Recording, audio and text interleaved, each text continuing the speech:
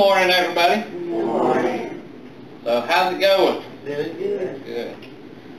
Let me ask you, have you ever done any kind of project in or around your house or for business or anything like that?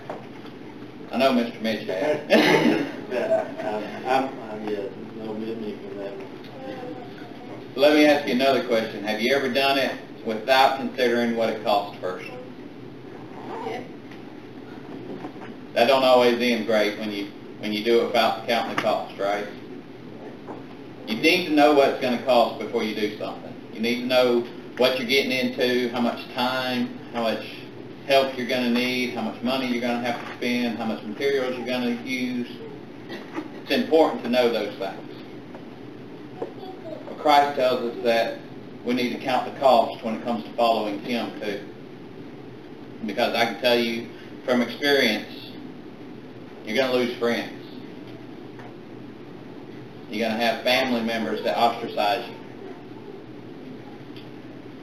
You're going to have new enemies come up who just want to prove you wrong. The question is, are you ready for that? Are you prepared to make those sacrifices? When we read chapter 14 of Luke, starting in verse 25, we see Jesus talking about this very same thing. He says, now great crowds were traveling with him, so he turned and said to them. First off, notice there are a lot of people who was following Jesus as he walked throughout all of Galilee and Israel teaching. Not all of them are counted as disciples because they weren't ready to make that payment in their life. They weren't ready to make those sacrifices. And we see story after story after story of people who do that.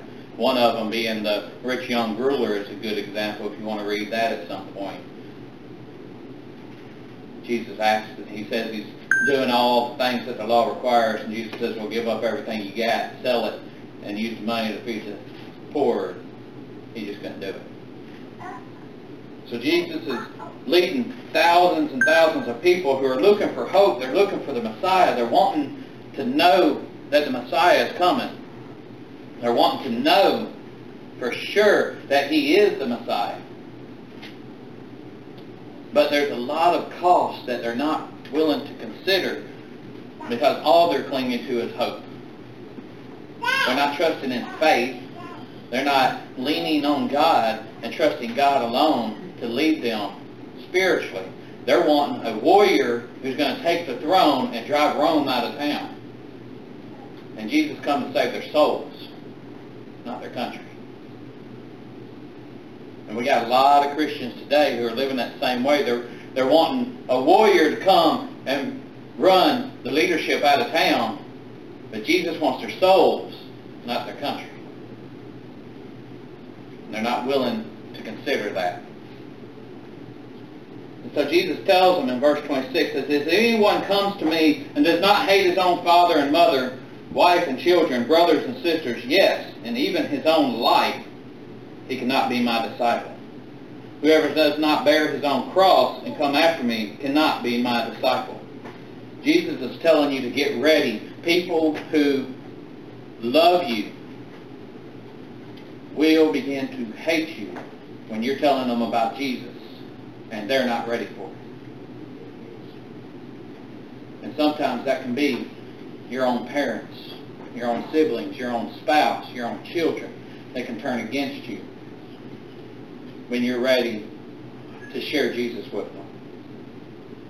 Are you ready to take that burden? And that's what Jesus is talking about when he says, take up your cross and follow him.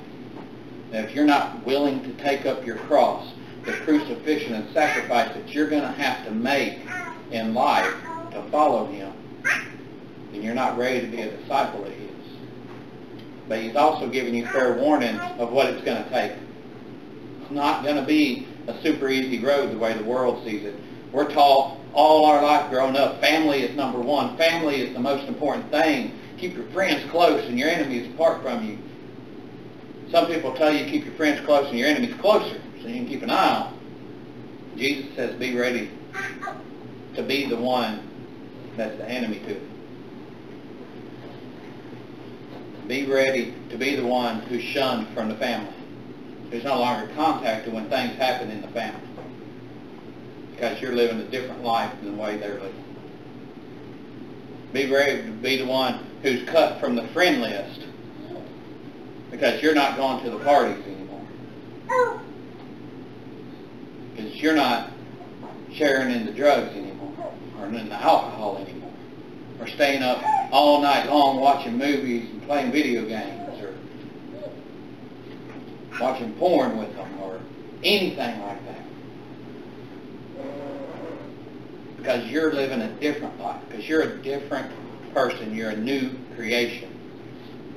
Because you're wanting your life to reflect Christ, they're blinded by that light, and they don't like it. Shadows run from the light. Darkness runs from the light. And until they get a glimmer of that light in them themselves, they won't be able to stand being around you. And that's what Jesus is telling you. There's a cost to following Him. Be ready for it. Be prepared to pay that price. Don't give up faith. Don't give up hope. Don't give up the thought of being one with Christ.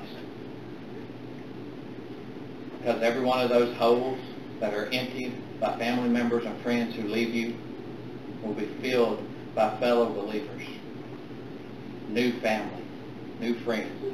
You become a new part of a family when you join a church, when you come to a church, when you get surrounded by people who believe in Christ the way that you believe in Christ, and are willing to share Christ the way you share Christ, and willing to reach out to those who are lost, no matter what the cost is, no matter how much they resist you.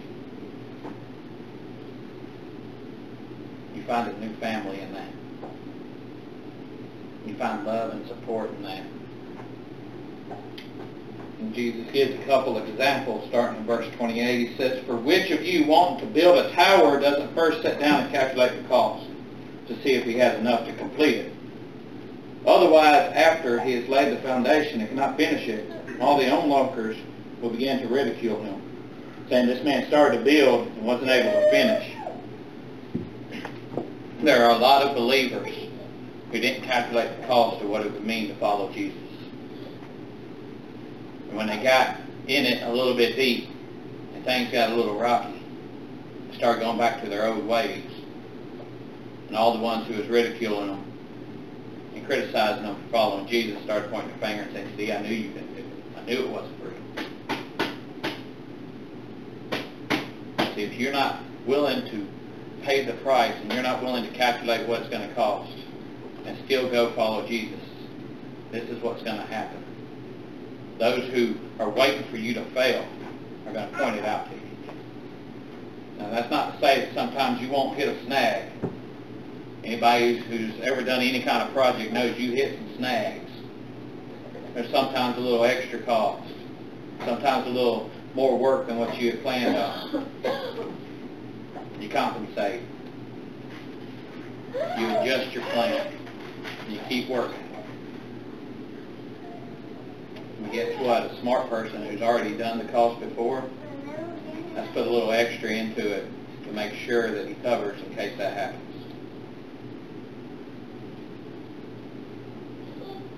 Sometimes you may take a step back in your faith. You may make a mistake and stumble. But Christ has put a little extra in there to make sure that you still have grace. You just have to ask for it. It's never too late, never the wrong time to kneel before God. Always, always a good time to ask forgiveness. So even if you do stumble a little, He's still there with His arms open for you. And so those people who are onlooking, waiting on you to fail, they've got nothing to grasp hold of, because you know that your God, your Savior, is stronger than anything they've got for you. Stronger than any criticism they can throw at you. You ask forgiveness, you get up and you keep marching. You keep building His kingdom. with every word that you speak and every thought that you think to help glorify Him for those that are around you to see His grace and His mercy.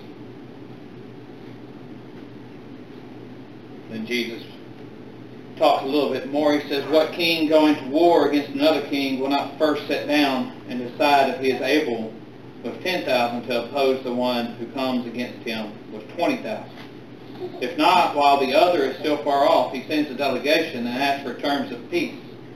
In the same way, therefore, every one of you who does not renounce all his possessions cannot be my disciple. You know, as Jesus uses the word renounce, a lot of people think that means give up everything you got. No. Jesus says, be willing to give it up. Put me over its value. You know, there's a old song, Lee Greenwood said, if I lost everything, at least I know I'm in a country where I can just start over, still be free. And Jesus is saying, don't put so much value on everything you got. Renounce it, because if I took it all away, would you still follow me? The answer is yes, because a man with nothing in God has just as much as a man with everything in God. And more than a man with everything without God. See, all that stuff can be replaced. All that stuff is going to waste away. It's all going to crumble to dust after you're long gone.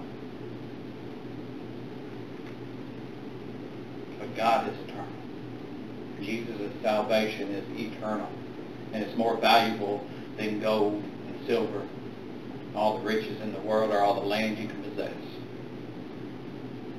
So if you put your faith and your trust in God, and you say, I trust in Jesus more than I trust in my stuff, it doesn't matter if you give it up or not. It's where you put your faith at. The richest man in the world can still follow Jesus and keep everything he's got. He's just got to be willing to give it up if it's called upon.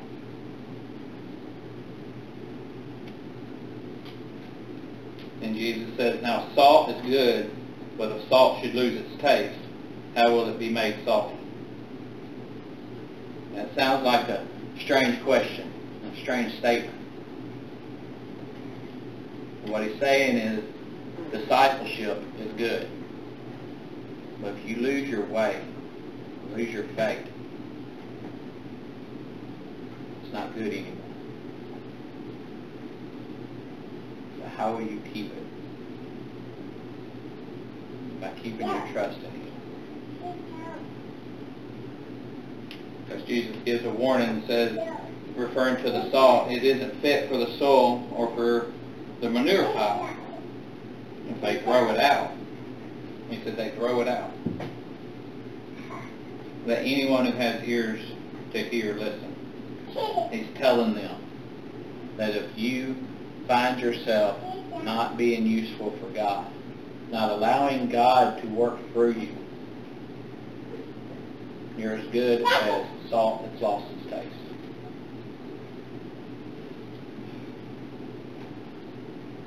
You're no good to anybody. Not even for a manure pile. The point is be ready and useful for God. Count the cost that it's going to take to serve Him.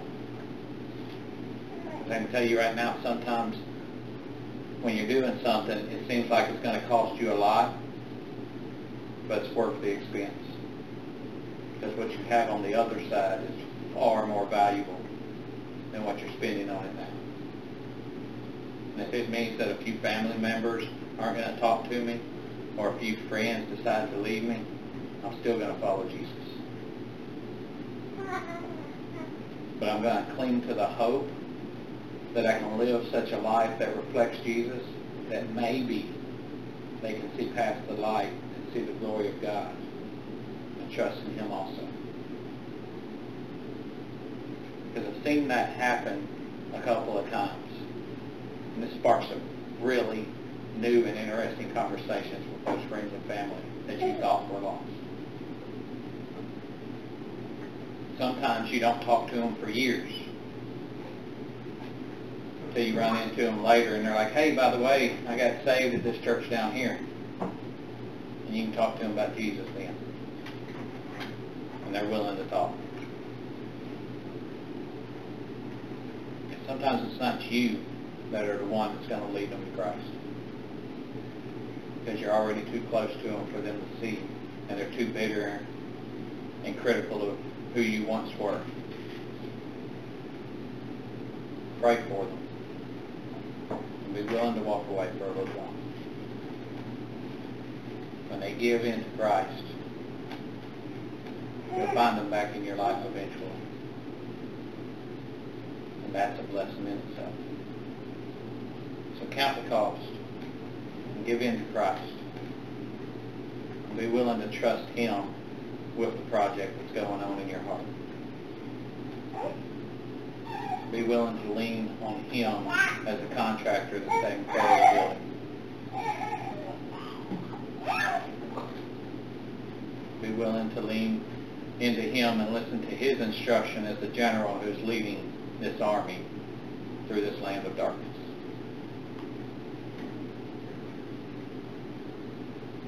Dear Lord, Heavenly Father, thank you for the blessings you've given us and the message that you've given. It's so simple and so clear, Lord, that we